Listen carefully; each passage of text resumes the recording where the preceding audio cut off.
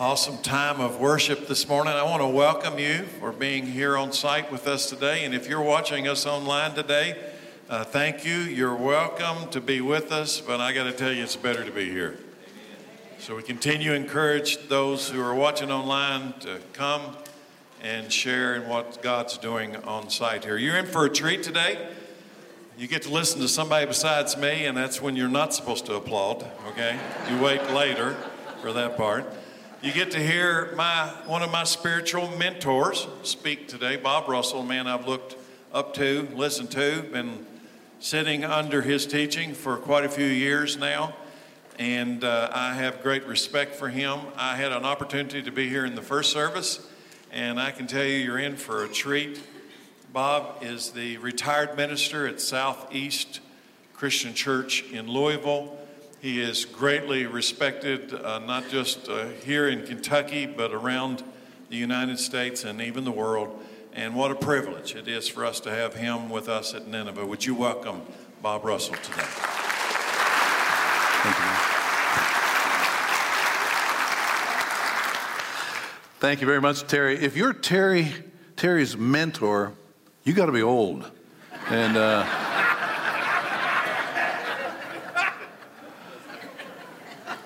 I heard the other day about an older lady who called the landlord of a condo and said, "Would you come over here and help me? I'm trying to put this puzzle together, and I can't make hide nor hair out of it. It is driving me insane." He said, "Well, just tell me about it over the phone." She said, "Well, there's a picture of a rooster on the box, and I've got all the pieces out, but I just can't see anything fitting together." He said, "Well, I'll come over and look at it." And he went over to her condo and looked at it and said, "Ma'am, let's put the cornflakes back in the box." You do some strange things when you get old, you know. I appreciate Nineveh Christian Church not just for your impressive size in this community, but for the courageous stand that this church has taken over the years for God's truth. And your leaders and your preacher have taken an uncompromising stand on God's word at a time when it is not popular to do so. And maybe that's one of the reasons, I'm confident that's one of the reasons that God is blessing this church. And I want to encourage you today to continue to stand for truth, regardless of how much it goes against the grain of popular culture. In Ecclesiastes 3, Solomon wrote a familiar passage that begins, "There's a time and a season for everything under the sun." And then verse 7 says, "There is a time to speak and a time to be silent." Well, I want to suggest to you that this is a time for us as a church to stand up and speak truthfully and boldly in our culture. 50 years ago, Dr. Carl Menninger wrote a book entitled, "Whatever Became of Sin?" Today, somebody needs to write a book, "Whatever Became of Common Sense?" Some of the most wacky ideas imaginable are being promoted by cultural elites who consider themselves advanced in social awareness. For example, defund the police, censor Dr. Seuss, destroy an eagle's egg and be fined but kill an unborn child with no penalty, permit males who identify as females to compete in women's sports, require a photo ID to get on an airplane, but not to vote in a presidential election. Give hormone shots to a 6-year-old who wants to transgender. Cancel the sponsorship of a golfer who mutters a homophobic slur at himself, but overlook the golfer who spews out profanity against God. Insist that Oral Roberts University be banned from the NCAA tournament because the Christian school advocates biblical morality. And the latest is pay people for not working and then wonder why we have a shortage of workers. The list of bizarre ideas goes on and on. Caitlyn Jenner announced a candidacy for the governorship of California this past week. The fact that Jenner is taken seriously is a commentary on our age. But on April 24th, 2015, Bruce Jenner announced in an interview with ABC's Diane Sawyer that he was transitioning to become a woman. And he informed her he was not having radical surgery, but he was going to dress like and act like a female. But he admitted that he still had an attraction for women.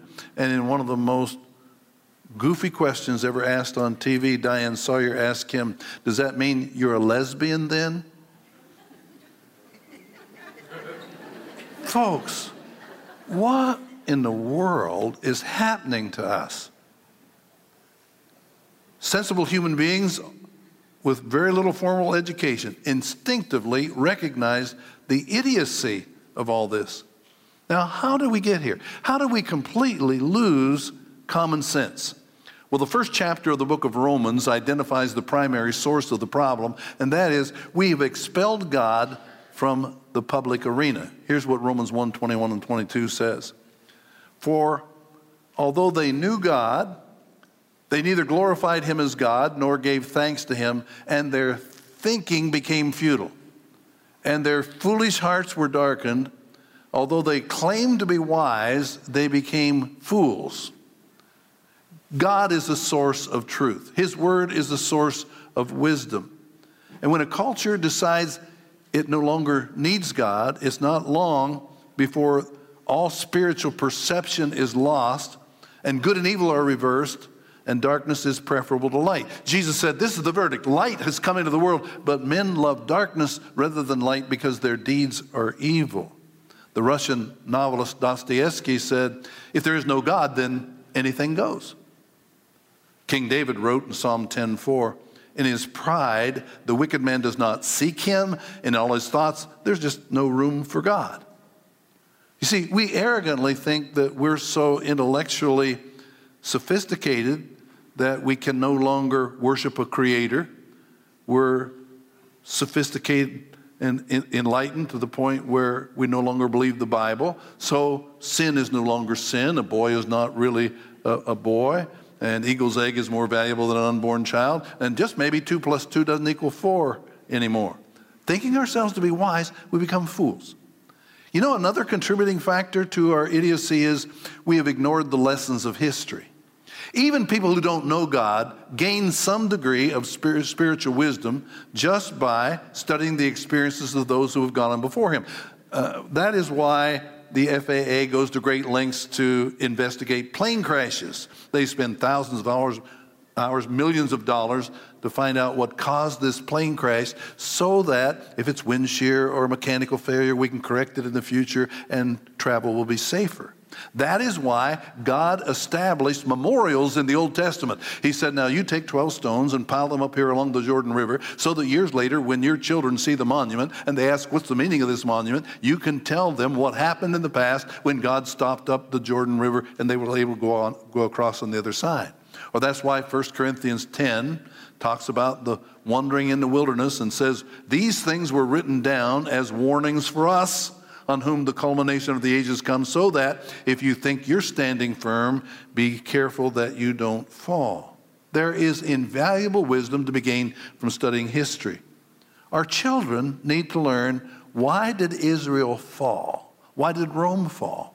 Why did socialism fail in the Soviet Union and Venezuela and almost every place that it's been tried? Why did our forefathers make the mistake of condoning slavery? And who initiated its abolition? How many people lives were lost in the Civil War? But now, a study of history is considered passé, or we're rewriting history to meet our own narrative. Noted author and historian David McCulloch lamented, we are raising a generation of young Americans who are by and large historically illiterate. You see, in our pride, we imagine that we are so much more enlightened than the people of yesterday. Therefore, history has nothing to teach us. C.S. Lewis referred to this attitude as chronological snobbery. Dr. Richard Cherrick, professor of history at Ozark Christian, wrote, chronological snobbery engenders within society the impression that those in the past are morally inferior to people in the present. And he points out, as a result, we vilify the national heroes, we slander historical figures, and we tear down educational monuments to express moral indignation toward all those who have gone on before, and thinking ourselves to be wise, we become fools. But another huge contributing factor to the loss of common sense is the inexcusable silence of otherwise sensible leaders. This is where we come in. Edmund Burke said, the only thing necessary for the triumph of evil is for good men to do nothing. 1 Corinthians 14:8 says, if the trumpet doesn't give a clear sound, who will get ready for battle? If the leaders don't make the correct sound and noise, then the army isn't ready to go forth into battle. Now, I read this past week that James Carville, the Democratic strategist, admitted wokeness is a problem. And we all know it, including lots of people in the Democratic Party, but they don't say it out loud or they'll get clobbered, they'll get canceled. So people are afraid to speak up, even some on the left, when they know we've completely lost common sense, because they'll get shouted down or they get terminated from their job or they'll get ridiculed. A popular Christian blogger suggested to preachers, you should never preach on any political issue because it's such a turnoff to millennials. And if you talk about controversial cultural and political issues from the pulpit, you will lose an opportunity for evangelism. Now that may sound good, because after all, our ultimate hope isn't in politics, it's in Jesus Christ. But the problem is that politics is now encroaching on many spiritual issues. You think of all the biblical issues that are also political issues. Right to life, the very structure of the family, gay marriage, divorce, cohabitation, sexual harassment, gender identity, creationism, racism, religious freedom, proper care for the poor and the alien, women's rights. So many pertinent topics are both civil and biblical matters. And it is my conviction that to remain silent on those controversial issues abdicates our responsibility to preach the whole counsel of God. It fails to disciple our youth, and it yields critical territory to Satan and his gross spiritual malpractice.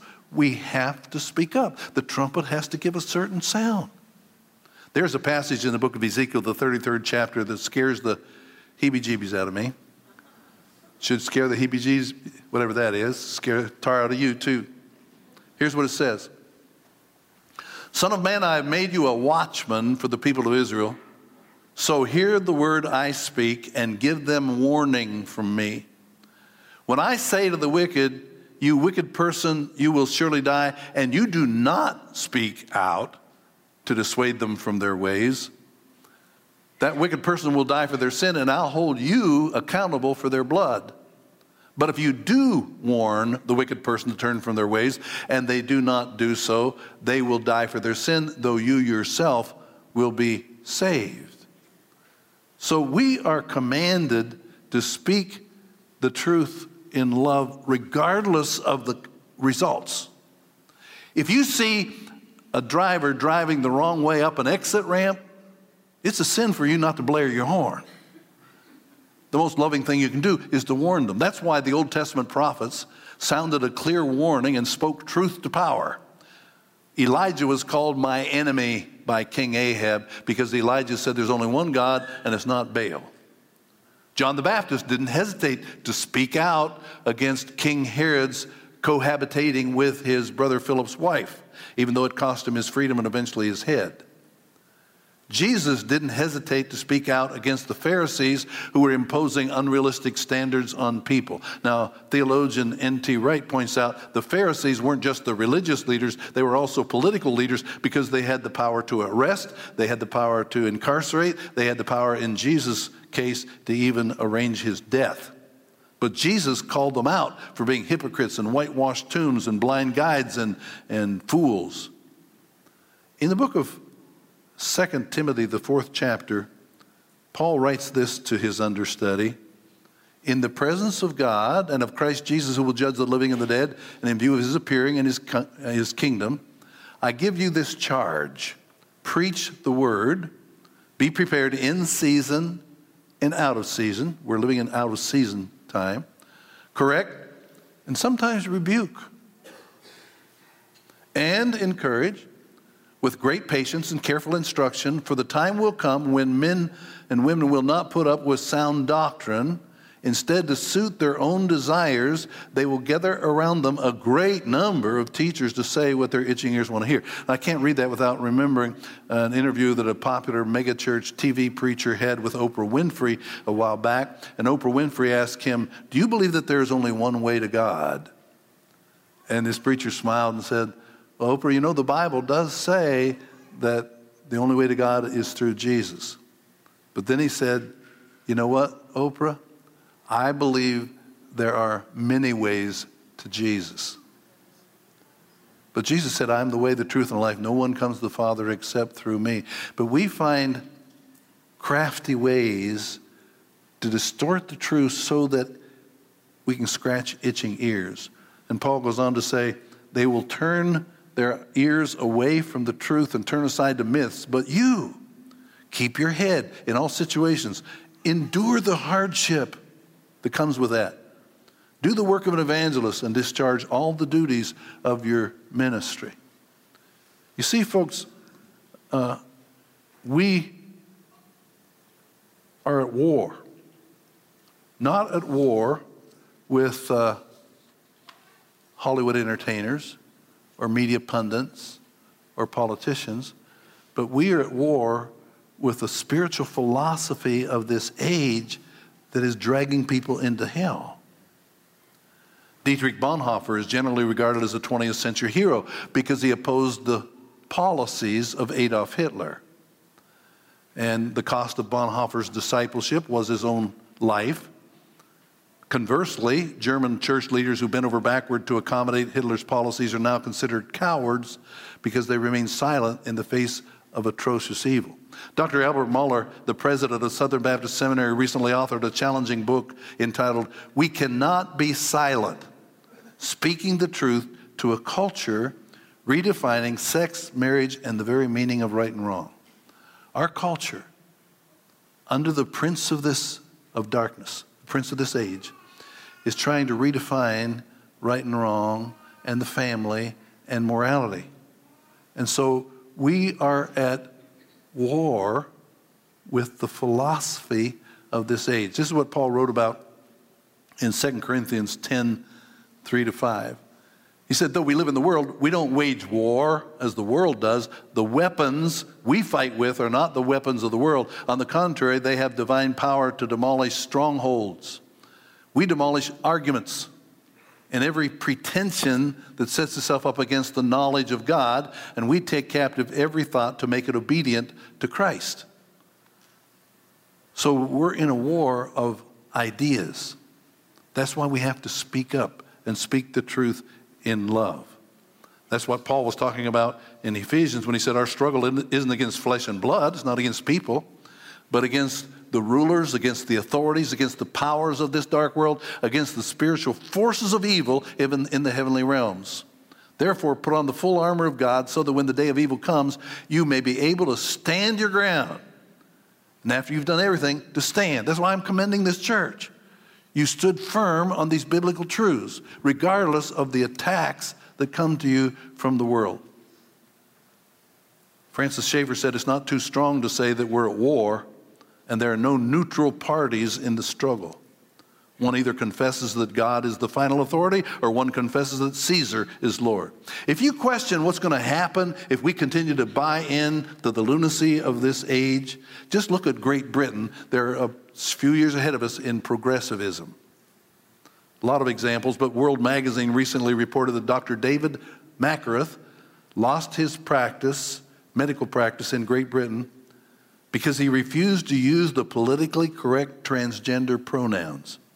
The United Kingdom's Employment Tribunal concluded that the doctor's biblical beliefs on human sexuality disqualified him from practicing medicine in Great Britain. The tribunal ruled Dr. Mackworth's beliefs are not worthy of respect in a democratic society. Ideas matter. False ideas begin to impact everybody. The consequence of a silent church are evident in Canada, where many preachers now are forbidden to say publicly what the Bible says about sexual identity. The church in some places cannot try to convert people of other religions because that's proselyting. In Canada, James Coates of Grace Life Church was put in jail for 35 days for his refusal to shut his church down during COVID. Now, last spring, U.S. Attorney General William Barr delivered a powerful speech at Notre Dame on the subject of eroding religious freedoms in America. And he argued that the secularists are now attacking the moral order that is the foundation of our liberty and threatening religious freedom in pursuit of their cause. I want you to look at what the Attorney General of the United States said. He said, we're not talking about decay. This is organized destruction. Secularists and their allies have marshaled all the forces of mass communication, popular culture, the entertainment industry, and academia in an unremitting assault on religion and traditional values. The threat is not that the government will establish a state religion. The threat is that the state will attack people for conscientiously practicing their own religion. The problem is not that religion is being forced on others. The problem is that irreligion is being forced. Secular values are being forced on people of faith. Now listen to me. If the Attorney General of the United States, a politician, a Roman Catholic, has the courage to say that in a public forum, how can we be silent? We need school teachers and coaches and students and truck drivers and doctors and nurses and clerks and farmers at every opportunity speaking up about the truth of God's word. This is a time to speak. Now, the pivotal question is not, should we speak up? The real question is, how can we speak up in a way that doesn't alienate everybody and do more damage than good? I'd like to share several ways that we can stand firm for biblical absolutes and hopefully do it in the right spirit. Number one, be balanced. Avoid the extremes. On the one hand are the spineless appeasers who bend over backward to be politically correct and they just appear cowardly. On the other hand are the strident crusaders who continually rant against the culture and they appear hateful. Jesus instructed us to be the light of the world, not the lightning rod. And the Apostle Paul said, you stand firm in the faith, but he also said, as much as it is possible, you live at peace with everybody. So avoid the extreme of wimpish cowardice and hawkish militancy, and you make every effort to maintain that balance of speaking the truth in love. Number two, be discerning. Know when it's time to speak and when it's time to be silent. Know when it's time to fight and when it's time to be still. There are one-issue Christians who want the preacher and the church leaders to be pounding the pulpit about some political cause every week. Proper health care for veterans, the appropriate display of the flag, standing at attention to the national anthem, the distribution of voter guides, the expansion of gambling, the display of the Ten Commandments. It goes on. You name the cause, and there are these overeager soldiers urging you to take up their chosen banner every week. Now, there were times when Jesus Christ deliberately avoided conflict. And then there are other times when he threw down the gauntlet and challenged his opponents in public. For example, after he healed some people, he'd say, no, don't tell anybody. We're not ready for an insurrection here. Or he withdrew from the crowds and went apart by himself. Then there are other times when he deliberately just initiated the confrontation. He was in the synagogue on the Sabbath day, and there was a man there with a withered hand. And the Pharisees were watching to see whether it'd heal on the Sabbath day. Well, that's not a life-threatening disease. He could have waited till the next day. But Jesus said to the man, you stand up in front of everybody. You stretch forth your hand. And he knew when he healed the man that he was initiating confrontation with his opponents. Leadership requires divine wisdom to know when to march forth into battle and when to remain peacefully in the camp. Now, the Bible promises if you lack wisdom, you ask of God, and he will give it to you liberally without finding fault. Thirdly, be biblical. Share the whole counsel of God, not just a part of it. The most effective way that preachers stay balanced when dealing with political issues is through expository preaching. If you're just preaching verse by verse through a book of the Bible, then when you come to a passage that deals with sexual immorality or a concern for the aliens, no one can legitimately accuse you of promoting a political party or riding a hobby horse. You're just preaching the whole counsel of God. I heard a preacher say, I never preach on homosexuality, and I don't say anything about that. It's too volatile. Well, you're not preaching Romans 1 that talks about God gave them over to unnatural affection. Or some preachers say, I never say anything about the critical race theory. Boy, that's too divisive. Well, you're not preaching through Galatians 3 that says in Christ there's no Jew nor Greek, no slave or free, no male nor female. We don't pit people against one another. And those of you who aren't preachers are often told, when you get into discussion, you're told, don't bring up the Bible. We don't believe the Bible. It's not a part of this discussion. Of course, Satan wants to shut down the Bible. It's the sword of the Spirit. It's our most powerful offensive weapon. When Satan tried to persuade Jesus to sin, Jesus kept quoting Scripture. It is written, it is written. Use the Bible regardless of how people feel about it. It is powerful. It's the source of truth. Hebrews 12 says the Word of God is living and active, sharper than a double-edged sword. It penetrates even the dividing of soul and spirit, joints and marrow. It judges the thoughts and the intent of the heart. Use the Scripture. Then fourthly, you be decisive. Communicate your position clearly and early. Back in the 70s when Roe versus Wade passed, most evangelical churches did a really good job of making their position about abortion very clear. They said right up front, look, we're a pro-life church. We believe that God is knitting together life in the womb. Now, if you had an abortion, we want you to know God loves you, God can forgive you. But we want you to know, in this church, we're going to stand for life. There was little ambiguity about that. And that clear, decisive stand combined with the advances in technology have been used by God to turn the national opinion in favor of life. We never thought that would happen. And we would do well to follow the same consistent pattern in the church. I think this church does a really good job of this. You communicate clearly and confidently. Here's where this church stands on these issues, whether it's treatment of aliens or divorce or cohabitation or gay marriage or the critical race theory. And most people appreciate clarity and courage, even though they may not totally agree. At least they know where you stand. There's a great quote by Pat Williams about leadership in the book, The Paradox of Power. And here's what Pat Williams said. If you know everything there is to know about a situation, there's no decision to be made, just an obvious conclusion to be drawn. Leaders make decisions precisely because the best course of action is not obvious. You don't need leaders to point out the obvious. You need leaders to point the way through the confusion. Church leaders, church needs you. Early on, be decisive. Here's where we stand. Then, fifthly, be relevant. Intentionally relate biblical truth to current events. There are some occasions when a current event arises and the scheduled study of Scripture does not lend itself to that commentary. It may be a questionable police shooting or a Supreme Court decision on a moral issue, has everybody buzzing. And wise leaders need to be perceptive enough to occasionally back away from the planned series of lessons and say, let's talk about this today. Let me give you an example of what I'm talking about. How many of you remember Wayne Smith used to preach at the Southland Christian Church in Lexington? Wayne was a great friend of mine, one of the most compassionate, one of the funniest guys I've ever known. But he's also very strong in his stand on cultural issues. Never worried about where Wayne stood. He'd let you know. He came out against liquor by the drink in Fayette County. He came out against co-ed dorms at University of Kentucky. He came out about abortion on demand. You knew where he stood. Well, after Wayne retired, wasn't preaching anymore, the Supreme Court passed the legalization of gay marriage.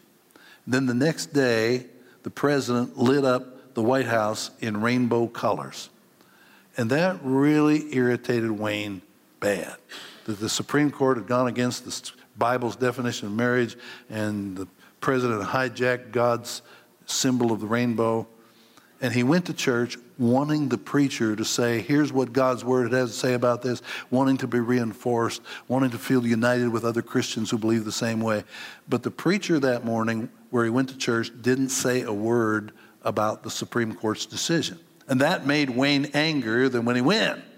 So he called me the next day and said, Bob, I went to church yesterday. I was so mad about the Supreme Court's decision, and the preacher didn't say anything. So I have written a letter to the Lexington Herald Leader about this issue, telling him how I feel. And I want to read the letter to you. Well, he read the letter, and the last paragraph read, if you're a preacher and you didn't say anything about this Sunday, you're a coward. And he said, Bob, I've taken a lot of information for this letter out of one of your blogs, so I've signed both your name and my name to the letter. I said, Wayne, well, a couple of things here. First of all, take out the last paragraph. If you got a problem with that preacher, you go to him personally. Everybody knows who you're talking about. Don't do a letter to the paper. In the second place, I've got enough trouble in Louisville. I don't need trouble in Lexington. And it dilutes it. You just put your name there. And you know what? The Lexington Herald Leader called Wayne and asked him to expand on it, and they printed his letter as an op-ed in the newspaper. But Fred Craddock once said, the preacher doesn't just speak to the church. The preacher speaks for the church. And the preacher sometimes says, this is what this church believes. Here's where we stand. And you know what? If you're beat down by the world's philosophy, and you get all this propaganda that instinctively, you know the Bible, you know that it's wrong, and you come to church on Sunday and you're not reinforced, you feel cheated. You feel invalidated. You want to hear the word of the Lord on that subject. So it's good to be relevant and speak the truth, those cultural issues. We've got two more. 60, be courageous. Be thick-skinned and expect some opposition. If you stand for God's truth, no matter how lovingly and tactfully you do it, you don't have to go looking for a fight. I'm going to tell you, the fight will come to you. Unbelievers will accuse you of being hateful, intolerant, bigoted. You can't avoid it. Somebody said, love sounds like hate to those who hate the truth.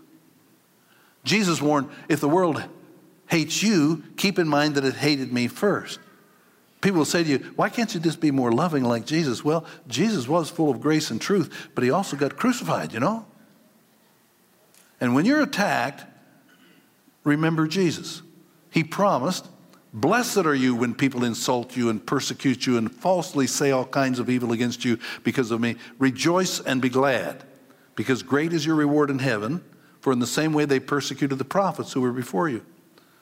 So if you're going to stand for truth and speak up, you've got to expect some criticism, some opposition. Hebrews says, you have not yet suffered to the point of shedding your blood. Toughen up. And the last challenge to you is be joyful. Preach the truth in love. Ephesians 4:15 says, speak the truth in love, and we will grow up to become in every respect the mature body of him who is the head, that is Christ. Don't attack the world with a clenched fist and a scowl and a nasty tone. Don't get on Facebook or social media and spew out hatred in return. Don't think you got to return evil with evil. Return evil with good. Let people know by your thoughtful words, by your gentle spirit, by your joyful countenance, that they are loved. And their spiritual rebellion breaks the heart of God. And it's amazing how strong you can stand if you just do it in the right spirit. I've got a son, Rusty, who preaches in Florida. 11 years ago, he took this church near Fort Myers, and he called me several months later and said, Dad, I've discovered in our church we must have 6, 7 couples who are living together without marriage. Nobody's been saying anything. They're actively involved in the church. But I know the church is to be full of grace, but we're also to stand for truth. We're to be ecclesia, the people who are called out. So I know I've got to confront it, but I don't want to come across as a heavy, as a new preacher. I just don't know how to deal with it. Well, several weeks later, he began preaching through the book of Colossians. And he came to that phrase in the book of Colossians that says, take off the old and put on the new. He said, Dad, this week, so I'm going to deal with it. I'm going to say, take off the old standard of the world, which is living together without marriage, and put on the new standard of Jesus Christ, which is a lifelong commitment in marriage. Just so happened, as he was preparing that message, A woman in the church called him and said, Pastor Rusty, my boyfriend and I have been living together for several years. We know it's wrong. We know we need to get married, but he has recently lost his job and we can't afford to get married. Rusty said, I'll tell you what, you get married, you do the right thing. I'll marry you for free. I'll see that you get the church building for free. And then he got a brilliant idea. He said, let me ask you something. Would you be willing to get married this week at the end of my sermon? I'm preaching on this very subject, and I'd like to use that as an illustration of, I'll just say you're taking off the old and putting on the new. So would you be willing to get married at the end of my sermon? She said, would it still be for free? Yeah, it'd still be free.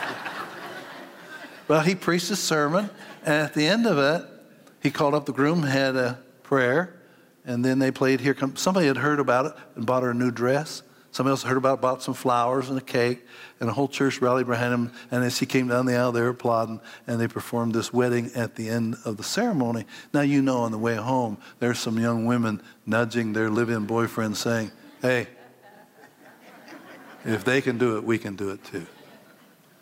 What I'm saying to you, be creative, be loving, be understanding, but stand firmly for the truth.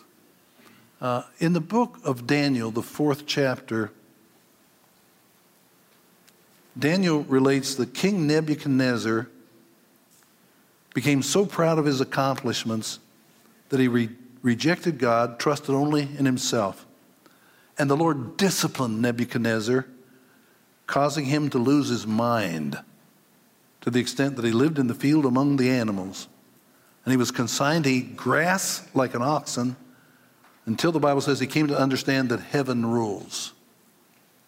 Now, since Nebuchadnezzar had behaved like an animal, the Bible says in Daniel 4:33, he was driven away from people and ate grass like the ox.